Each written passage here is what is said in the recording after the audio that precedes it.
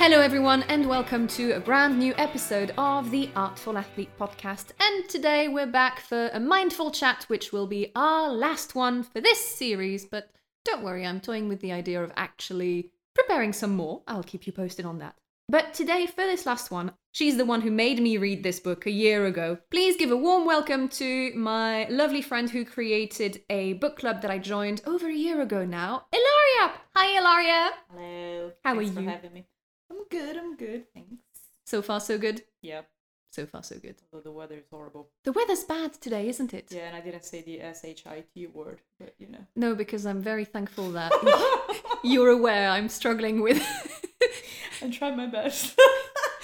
I'm just like, I'm gonna be fine I'm gonna be the perfect guest. Like, I've even put my English attitude on right now. Your English attitude on. Yes, Ilaria is Italian and I happen to be French, as you know, so this will be one heck of a conversation and brain compilation. Yep. A year ago, Ilaria messaged me out of the blue, telling me that, would you be interested in coming to this online conference on Friday night? It will be with Madeline Miller, who had written Circe, which we'd read in the book club, and Helen Morales, who had just released Antigone Rising, which we are talking about today. What we didn't know, first thing, is that the conference was going to be happening at, 1 o'clock in the morning for us? I think it was later than that. Mo, you're right. It was 1 a.m. 1 a.m. UK time, and we debriefed the book between us I was about to before fall that. asleep. Yeah. Having all the coffee, trying to stay up. But it was a great way to start lockdown a year ago, really, Yeah. because it would have happened around this time of year.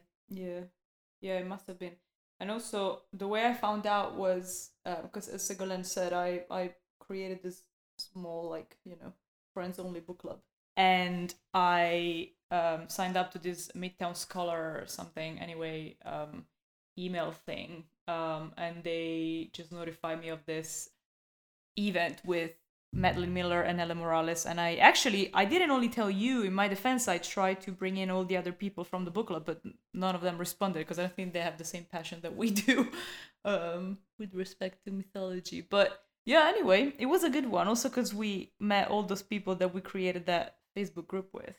Yes, we did. We created I forgot about that up until recently. It sparked the official Madeline Miller fan club on Facebook.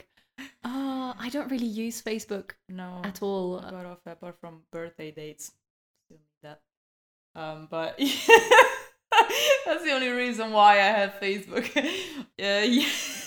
I'm horrible with dates. But yeah, so that was a cool event. And also, I mean, kudos to us because we downed a whole book in how many days? 2? It was 9 hours Audible? No, it's it's 4 hours, but it doesn't include the notes. Yeah, so that was quite a lot. That was quite a lot. 48 hours of, Anyway. Did you reread Circe as well before? No, because Circe, I think this one, even reading it for this episode, I actually didn't find it as difficult as I thought it would be. But like Circe would be a whole other. It would take me at least a month. Circe is like more. It's more pages physically, and then the font is actually smaller, but also it's a whole novel. So I guess you need to. I don't know. This is more like an explicative book, while Circe is an actual tale. So what I appreciated in this form for Antigone Rising as well is that despite it being an essay in a way, it never felt overwhelming for the head.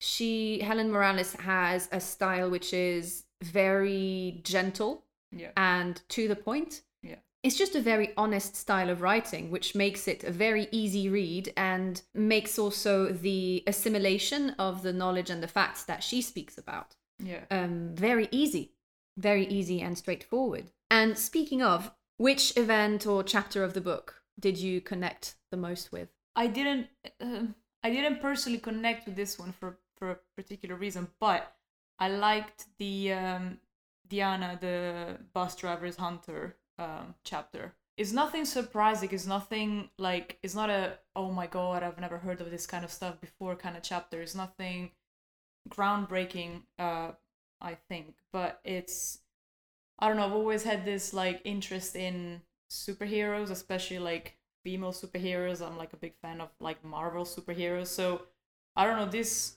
chapter sort of had this flavor, kind of like, you know, supernatural powers kind of person, taking matters in her own hands. And I like that, you know, it's the typical situation that we find even nowadays, like women are still pretty much the subject of a whole wide range of different types of violence, and this is just a way of dealing with it in a context where she has no resource to, you know, being able to go to what Morales calls the modern gods, so like enforcement, judiciary, whatever. I mean, Mexico being one of the most corrupted countries in the entire world, she has to just take care of it herself. And it's pretty drastic the way she does it, but I remember talking about this chapter to a friend of mine, and I was really enthusiastic about it for exactly, I don't really know what particular reason, but I remember her saying like, oh yeah, so, you know, I do understand why she did that, but I don't condone violence. And it's just one of the responses that I hate the most, when people sort of try to, it's like, I don't want to get into a topic too much, because I don't know what I'm talking about, so I just want to still sort of sound smart, so, you know. But in this case, it's like, it's this trend that I think the world has lately, where you have to be unknowingly politically correct, so to speak, so you don't have to tip over too much when it comes to some sort of controversial topic that a discussion focuses on. And this is just that type of response. Like, I don't want to show my colors too much about what I really think, or, you know, I need to say the right thing, so I need to sort of, you know, absorb some kind of like balance and equilibrium, so I cannot go over too much. But in this case, I think you have a woman that kills bus drivers in the city of Juarez, which is a Mexican city, because women that used to go and do their shifts in the maquilas, which are the factories where they used to work, they had to endure sexual violence by the drivers of these buses, and nobody would do anything about it. So this woman that has never got caught, so we don't have a name, which I find also quite amazing, she just she appropriates the role of what should have been actually the task of police officers, and if we want courts, for a later development of this matter, if they ever got arrested and prosecuted in the first place. But she takes on this role of taking revenge and, like, you know, taking care and dealing and coping with this problem, and she just does it the only way she knows, which is killing these bus drivers. And she uses the icon of Diana, which has, if you think about it, Diana has nothing to do with killing men in the mythology. Like, it's more the Amazons sort of myth that has to do with fighting, like, you know, men, if we want that. But Diana has nothing to do with vengeance or human killings. Diana is more used, like Antigone herself, like, she's more used for, I don't know, I would say the concepts of resilience, resistance, you know, the concept of feminine freedom, which still in the 21st century seems like utopia. And I think she uses it, she assumes the role of the Diana of Ciudad Juarez, but for a different sort of purpose, which is a way of reinterpreting, if you will, like the myth of the Diana, for adapting it to current circumstances. I think, as I said, it's nothing groundbreaking. It's not like we never hear women having to take matters in their own hands, but it's just also, I think the way the fact that she never got caught, I think, just makes it even more mythological in a way. Totally, because I feel at the same time, if she had been caught and if she then her identity was revealed to everyone else, maybe her actions would lose some of the impact that it had at the time on the women and on the bus drivers, who then were scared for good reasons, because a lot of them were guilty of having abused all of these women on their way to the maquilas. And it's interesting that also that you mentioned the Amazons, because in an earlier chapter in the book, Helen Morales does speak about the Amazons and how they have to be killed by men. And the reason they fight men is literally because they are being provoked by men. one of the first characters she mentions is Hercules. It's one of his tasks to go get the war belt of Hippolyta, and he has to do this as well to make up for the fact that he committed abuse on his wife. He killed her. And your punishment for that is to go fight and kill another woman. Yeah. Supposedly as well, in the Iliad, Achilles has to fight, I cannot remember her name, but another Amazon, and supposedly and allegedly falls in love with her right after having killed her, and then gives her all the honors. Like, yeah, but you still killed her. So it's feeding into this narrative as well that women have to be killed, and women who stand up for themselves and who know how to fight and who know how to just be themselves loud and proudly represent a danger. And this is something that unfortunately still very much feels present. And if, in the lights of the recent events in London as well, it's the 21st century and we're still having to have these conversations. Actually, back to the Diana the Hunter of Bus Driver chapters, but one of the women, local women who was interviewed in 2013, said that she remembered in high school being told by friends, oh, if you're going on that bus route, take a pen with you. That's the thing. Take a pen with you with the point facing outwards because you never know. For us, it's the equivalent of having the keys in the hands. Yeah, especially in London where you can't have a pepper spray because otherwise you're going to be arrested. But yeah, so there's always this sort of, it's like the underlying theme. It's even nowadays, it's like the fact that if you get violated somehow, like also the punishment somehow always falls back, at least in part, on the woman being violated. Even in the myths, like Morales explains it very well at some point in the book, where she says that even there's a whole range of rape discourse like going on in some myths that give you like some sort of perspective on the sexual nature of well, back in the days, and also on the sexual nature of these rapes and these abuses, these physical and also psychological abuses. And the end of the story sometimes, or most of the times, usually would involve the woman being violated. Like, I think it was Daphne and Apollo. Yeah.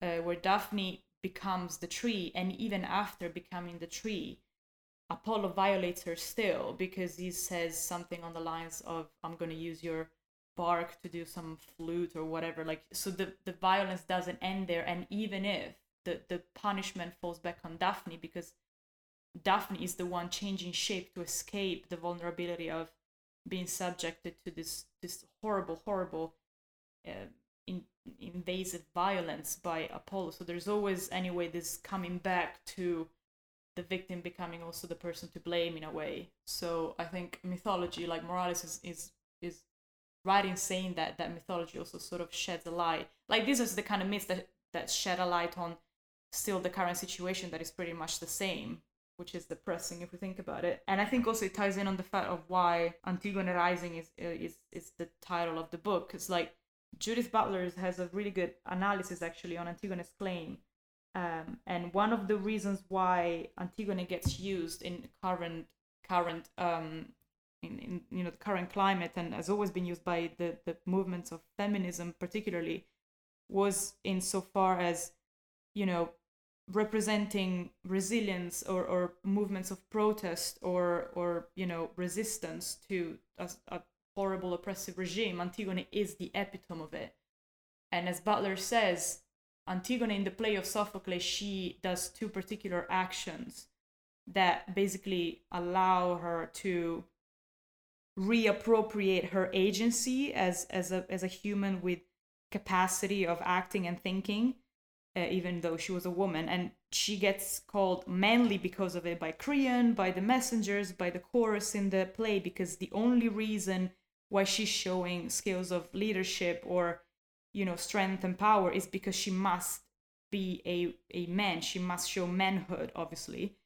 But in the Sophocles play, like, she buries her brother, who was also going against the regime of Creon, and she gets asked, like, okay, so did you do that? Did you do the deed? She doesn't say, yes, I did it, but she also doesn't deny it. So she doesn't deny doing it.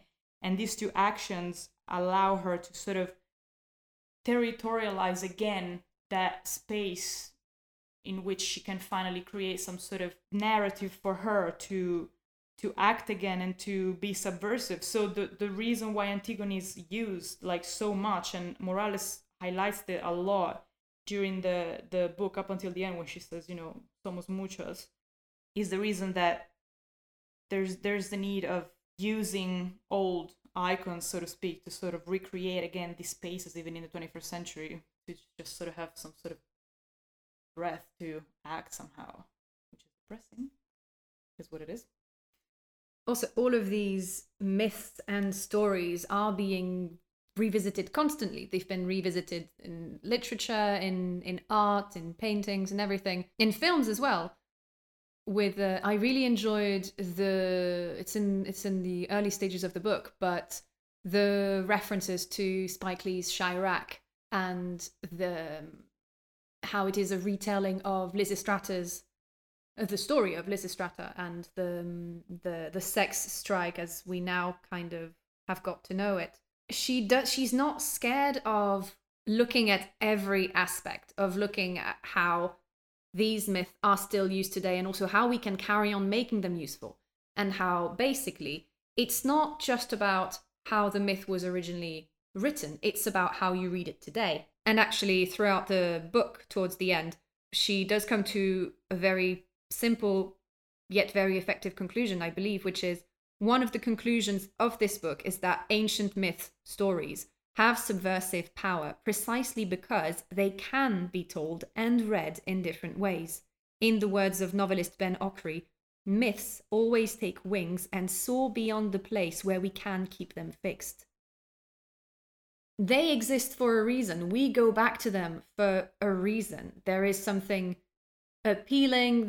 We can make fun of the gods because they look and behave pretty horrendously sometimes. And it's a great way of, I don't know, letting some steam go. It's a way of looking at what over-the-top behaviors can lead to. I mean, if we're taking, for example, you were talking about Apollo, but if we're looking at someone like Zeus, Jupiter as well, the character that was celebrated for so many years and I know when I was growing up, the book I had on Greek myth was just celebrating him having killed his father, freed his siblings from the stomach of Kronos, and being this powerful god. If you look at the Disney version in Hercules, he's the perfect dad with the perfect wife. And then if you actually just do the reading, he's a serial rapist. He's a serial rapist, he's an abuser, and we were raised on a version of the myth where Hera is scorned woman and is retaliating and being horrible to all of the lovers and everything. It doesn't excuse, the behavior that she has, but it explains, wouldn't you be pushed to the end if your husband, king of the gods, was just having his way with every single mortal on the planet? Pretty much.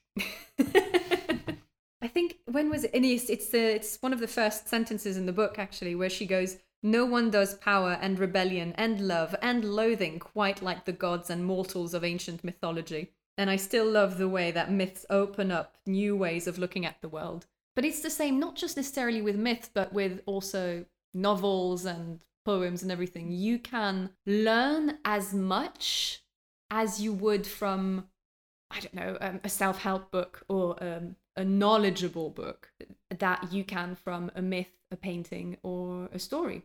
Stories, we tell them for a reason. We need them for a reason. It allows us to find identity. And it's something she does touch upon as well in the book quite a bit, especially with the entire chapter she has about transgender mythologies. She ran a study amongst transgender and member of the queer community as part of her students and asked them if they identified with a myth, yes or not. And a lot of them appreciated the myth, but didn't always feel like they could recognize themselves fully in some of the characters that were presented.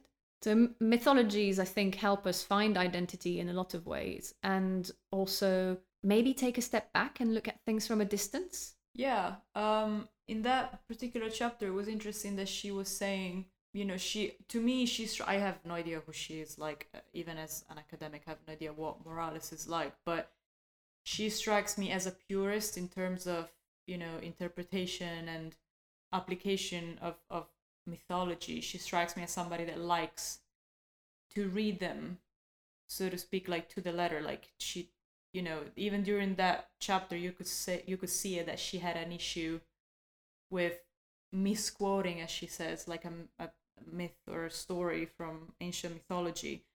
But she cites one of the books that I read too. It was quite interesting. That is Boy Meets Girl from Ali Smith, and that particular one is about the Ifis and Yantes story.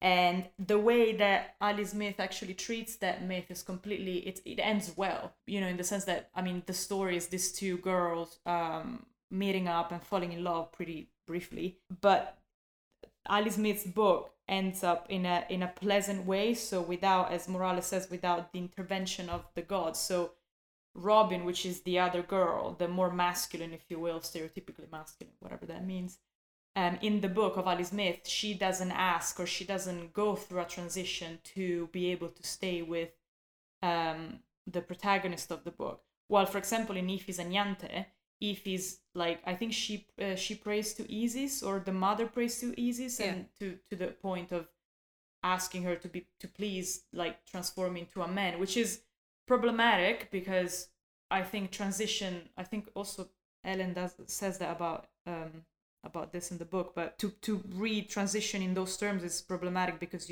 I don't think people transition to escape whatever weaknesses they had with the sex they were born with.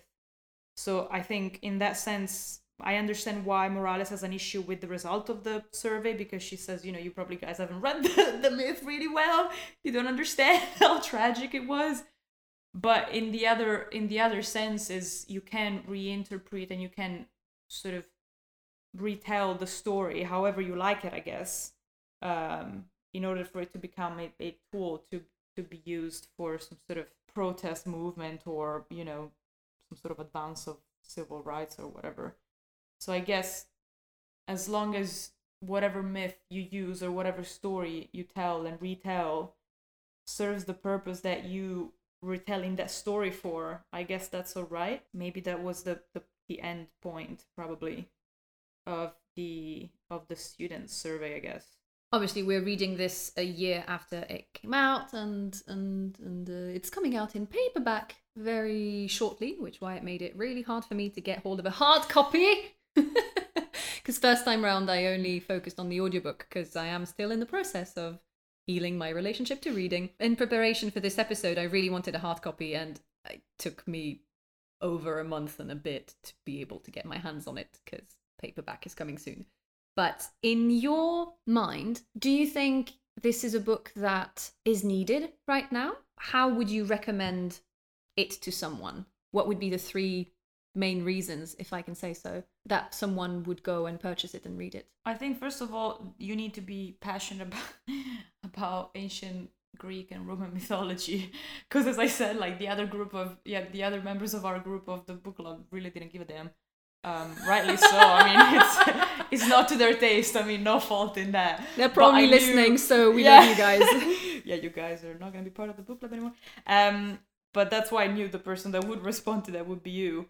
So first of all, first and foremost, you really need to like, I think, Greek mythology. But having said that, as you said, like, the point of the book is that mythology, like, the appeal to it, I think, is it's ancient stories, ancient more than anything we know, more ancient than Jesus Christ. So they predate everything that is, known to us. And I think the fascination with it is that even though they're so old and they're so ancient and they're so, almost far gone in time, they still can be applied somehow. And probably considering what has been happening since the first lockdown, BLM movement and all these movements of protest and all these fed up movements, so to speak, like that have emerged during the past year and a half, is because I feel like there's finally, maybe we can say, there's no room to breathe anymore about so many things, and the pandemic has exacerbated so many contexts and issues, and people had enough, and maybe to be able to find a metaphor or another story that is so close to home in whatever fight you're fighting, I guess it's useful not only to deploy to say, well, this is happening, and maybe, look at this, we can do it this way or the other way, or, it's not so different from what happened in ancient Greece or whatever. But maybe it's also a way of finding respite and finding solace, so to speak, in a story that has happened already in a different time and different place. Maybe sometimes to find something that is similar to what you're going through can be comforting, so to speak. But we need a narrative. We are human beings. We're beasts. We like stories. Even Morales says that in Sophocles' times that he tried to write plays, not plays, but like he tried to write theater stuff that had to do with like serious issues in a serious manner, and it didn't stick because people it was too close to home. They couldn't deal with it, so they needed a different method, and making people laugh was a way of doing it, and it was also a way of making them deal with the issues that were going on in the demos at that time. So maybe that's what we need. We need a way of retelling the issues that we're going through, because some people will listen at that point. Yeah, when you're not in a great place, or when you've experienced trauma or abuse of some kind, you can find a lot more peace and solace in a narrative, in poetry, in fiction, than you will in the news, because the news will always kind of send you back to that place of anxiety, that reminder that your news, you potentially made the news but were not named, or the reason why you're making the news is connected to something deeply traumatic and also not narrated in a way that showcases exactly who was the villain.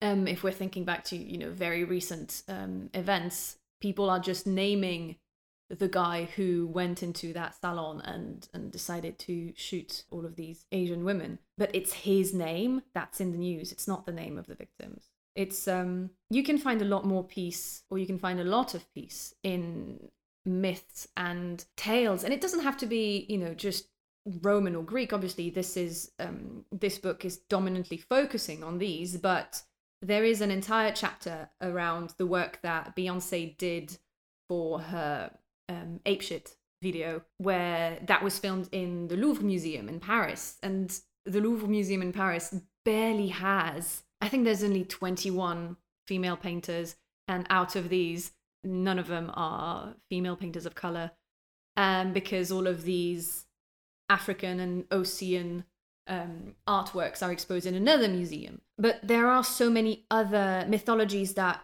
she's inviting to explore, and in that entire chapter about that kind of analyzes the work that Beyonce did for that video, and dancing in front of the victory of Samothrace and the Venus de Milo, and all of these, reclaiming the myth of Oshun with the wonderful yellow color, celebrating Yoruban and Egyptian ancestry and mythology. There is a lot to be found in every single myth on the planet. It's one thing I was realizing when reading this, actually. I was just like, I know a few African myths and I know a few Asian myths, but I don't feel I know as much as I do for the Greeks or for the Romans, just also because it was how the curriculum was for us growing up. But it's something that I want to explore the heck out of. So if you want to go down the route of exploring myths that we were denied growing up, I would happily go down that adventure with you.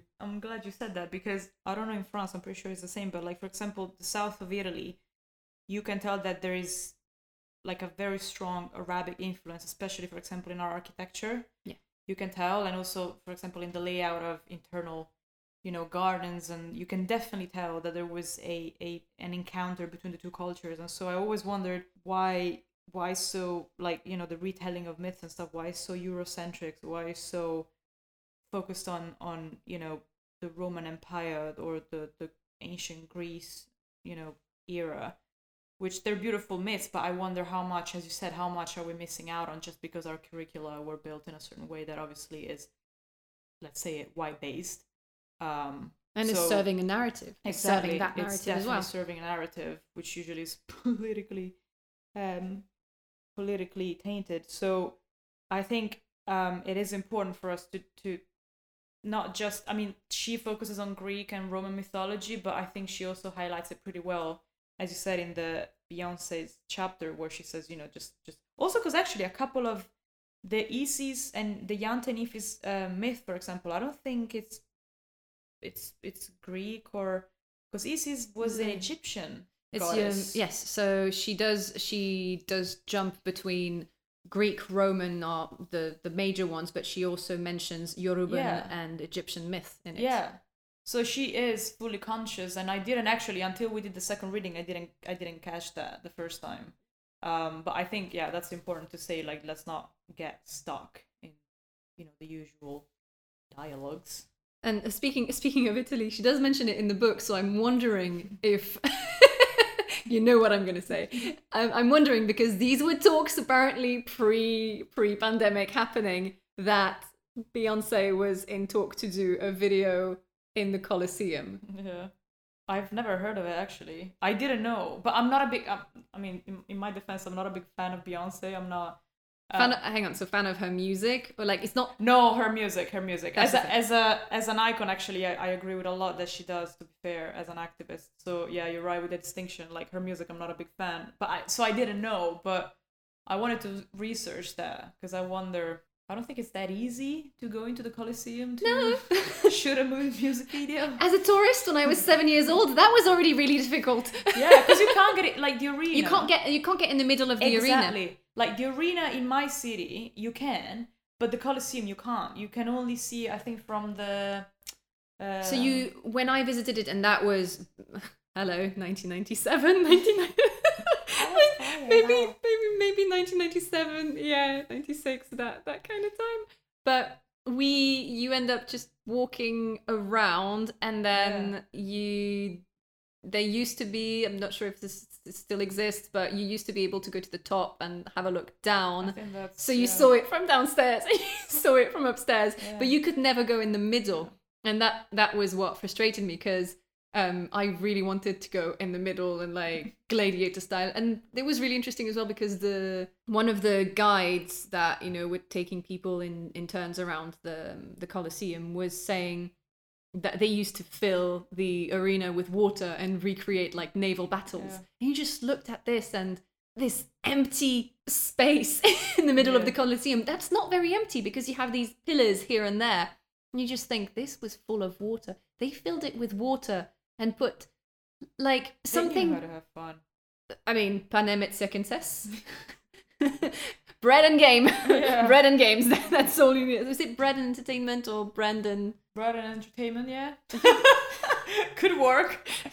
Would have to rewatch Gladiator to understand that. Even though in France, all of the Greek and Latin teachers would always kind of bash Gladiator for the Latin that was used, because there's actually a lot of grammatical mistakes here and there, which I find hilarious. Like, you're nitpicking, because if you look very carefully at the beginning of the film, when Maximus goes to feed his horse, you can see just jeans, like 2 legs in a pair of jeans, walking in the background right underneath the horse's head. Also, wasn't there like an is it Troy or Gladiator where there's an airplane coming over at some point, or like the Watch or something like that? So in Troy, there's an airplane. There's also, I can't remember. It's a very official sports brand shoe that the Myrmidons are wearing, and then you can actually see the brand underneath, and you go, yes, sure, because in ancient Greek mythology, this brand already existed.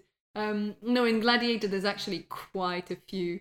When he's doing the have you not had enough, there's a pan out, a very wide shot, and you can see a camera guy with a cowboy hat in the corner, and you just go, I mean, yeah, this is how it is. I think there's a few videos on the YouTube where you can see every single default in films. There used to be this French YouTube channel that did it for so many films, and they had a new film every weekend. My younger brother and I religiously watched it. And like, we know that film. Let's see all the things that we had already noticed, and then the things that we're gonna learn and find out about. Do like tallies. Oh, it was. I really recommend it. I haven't rewatched Troy in years. I have not too long ago, so I need to wait a little bit longer now. But I mean, I don't like Brad Pitt usually. I mean, I think it's like DiCaprio. I think he becomes better with age, but as an Achille, I can see why. No, but also Patroclus and Achilles being cousins in that film, and you go, oh yeah, no, in that sense, it's absolutely wrong. Somebody took the Iliad and was like, nope, we're gonna change that. It's too much for Americans. They're too Puritans about that. But I remember Peter O'Toole as Priam though, and I mean, it's Peter O'Toole. He was an absolute legend of an actor. That was good. We're going off topic, but yeah, I'm enjoying this off topic. It's delete it all. Bringing back all the memories that we clearly needed to. But it's just, when it's something that's so dominant in pop culture, and we grew up in Europe, and these were just things that were there. And I don't feel the need to rewatch Troy, to be honest. Because I mean, this is going a whole deeper level. So basically, it's a good read, and I think also it's an important read more than a good read, just because also it helps you get a better understanding of how the myth and the philosophy, using the term with a lot of brackets, of abusing of women, of killing of women, is actually as old as time. And I learned a lot from a historical point of view as well in this, because she's also using recent events from the early 2000s that I knew nothing about. I absolutely knew nothing about. So if you're looking to gain more knowledge around women history, violence against women, trying to get a better understanding as to why women could be a little bit tired right now, I feel this book does a very good job at not overwhelming you with facts and not making you feel too depressed about so many aspects of life. And it's not a man-bashing book as well either. It's just looking at systems that were in place and looking at acts of resistance and what they've led to. And if using myths is the way to pass that knowledge forward, to teach, then hey, embrace every single myth, not just from Roman and Greek, but look up Aztec mythology, look up Inuit mythology, look up Asian mythology. Just go wild and go explore myth, because you will find a story that will resonate with a part of your life at some point somewhere. Ilaria, my friend, it's been always a pleasure, never a chore. Thanks for having me. That was great. Thanks for having me, seriously. And to everyone else who's tuned in, a huge thank you to have tuned in for this first batch of Mindful Chats. Don't forget you have your Thursday episode every Thursday. Cues in the name. And I am going to see as to when I could be releasing more of these little bonus episodes. Meanwhile, look after yourself, keep hydrated, and I'll speak to you soon.